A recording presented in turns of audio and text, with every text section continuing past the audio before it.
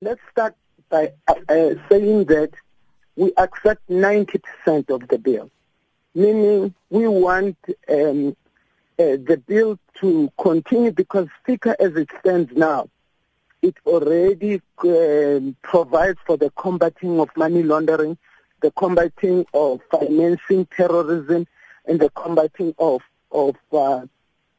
corruption.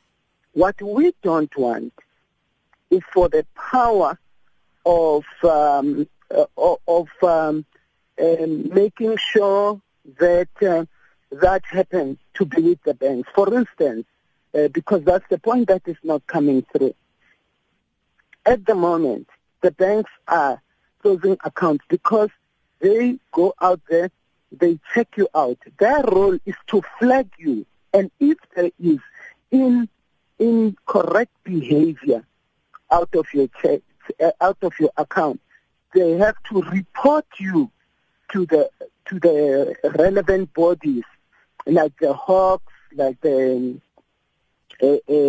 all of those bodies that are regulated by this country, constitutional bodies that come out of government. Now, they go on, they close your account. When they close your account, they freeze your fees, your funds.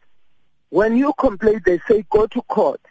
How do you go to court when you don't have funds because they've closed your funds? But it goes further.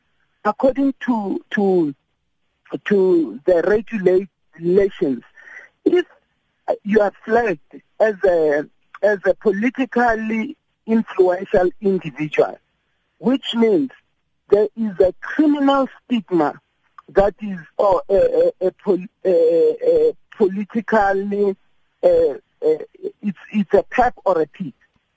If that happens, then you can't be touched by anybody, which means your lawyers can't touch you, because if they do, they stand to be fined 10 million. Your accountants cannot fund you. But all of these will be decided by the banks. We are saying the banks must continue to flag you and report you, so you can challenge it. You can be able to defend yourself. At the moment, you can't. They won't even disclose to you why they are closing your account. They are just closing. So we believe that too much power, if it is signed, then they decide who is a PEP, who isn't. And the problem is once a PEP, always a PEP. You could have just been a chairman of an institution like, say, ESCOM or whatever, already you are a PEP. And if anybody out there has donated money or has a tender with government, you are deemed to have done business with government. So that qualifies you to be a PEP. Tell me, most black people do not get work from the private sector. We don't get it. So we depend on work that we get from government. And for that, we'll be penalized. And we think it is not well thought through. So the rest of it we agree with.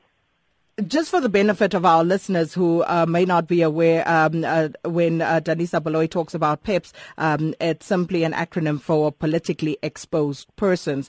Now, politically influenced person is PIP and PEP. Correct. So you were talking yesterday about some BCC members who actually had their accounts closed. Now, yes. How many of them have had this fate befall them, and are you able to tell us who they are? No, we can't tell you because they haven't given us permission, but it's about 10 now. But we might have to ask them to come forward because sometimes they don't close your account. What they do, they tell you, you are on the list. So we can open an account for you. And that's it. That's where it ends. When you go further to ask, they will tell you that, no.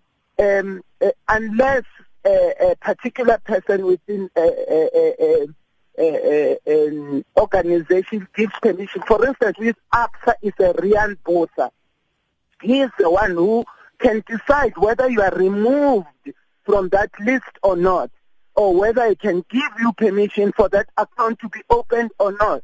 So I just feel that it violates the rights of people, not I, as the BBC. We believe that particular aspect of it, where it is the banks who have to decide my fate, cannot be correct when I can't defend myself as an individual. So you see, we believe the rights of people as protected by the Constitution is violated. That's the first thing. They also are not trained to be the police for enforcement. Why do they have to enforce? They must report you so the enforcement agencies deal with you. Why must they be the judge, the executioner, and everything? We can't, as it stands, they are powerful themselves. We lost Ms. Baloyi there. Just wanted to ask her, because Parley and Treasury both believe that this bill will actually pass constitutional muster, but unfortunately she's no longer there on the line. We are going to go now, though, to Cas Coovadia. Thank you so much for your time this morning.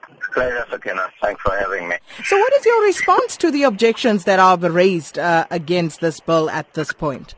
Well, Sakina, let's just get a few things clear. This bill, the current hearings are to actually consider objections that have been raised or concerns that have been raised by the President that a section of the bill is unconstitutional. That is the only thing that the current public hearings are looking at. The rest of the bill is fine. The President has not raised any concerns with PIPs, with PEPs, with anything else.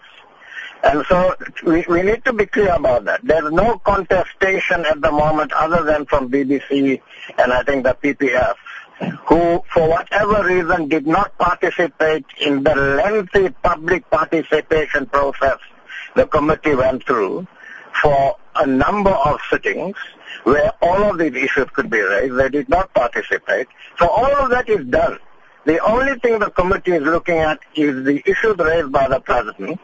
And yesterday, independent legal counsel for Parliament, independent legal counsel for National Treasury, for the Banking Association, for KSEC, for the Association of Black Securities and Investment Professionals, all of those independent legal counsels said that the issue raised by the President does not bear muster, that the section does bear constitutional muster, and that is it. And now the committee has to consider what it now does with this. So let's be quite clear that that's the only thing that's being looked at the moment. What? Then I think... Yeah, sorry, carry on. What would be the consequences of this act, the bill not being enacted sooner rather than later? Well, I think what we need to appreciate is that the South African banking sector, and I, as a representative of that sector, am not for one moment saying it's perfect, okay? There are issues in the sector which we interact with government and others about all the time to try and address. But our banking sector is recognized as one of our strengths. We are globally connected, internationally respected, well-regulated banking sector that held us in good stead during the financial crisis that happened in Europe and in America. We didn't have a financial crisis here. We had an economic crisis, but not a financial crisis. We now need to remain well-regulated. We need to be on the good side of global regulatory bodies, right? And oversight bodies like the Financial Action Task Force, for instance, that looks at regulations around money laundering and corruption and so on. If we don't get this bill signed and the act finalized, then we fall foul of all of those. The reputation of our banking sector goes down.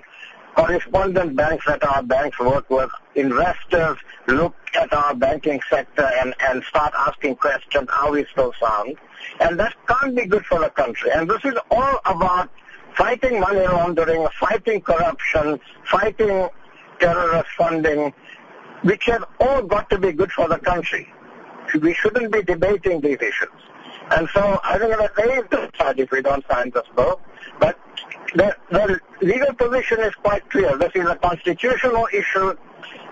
The senior counsel all say that the bill does bear constitutional muster, and that's what the situation is at the moment. Well, Mr. Cas Coovadia, thank you so much, and we're going to leave it there.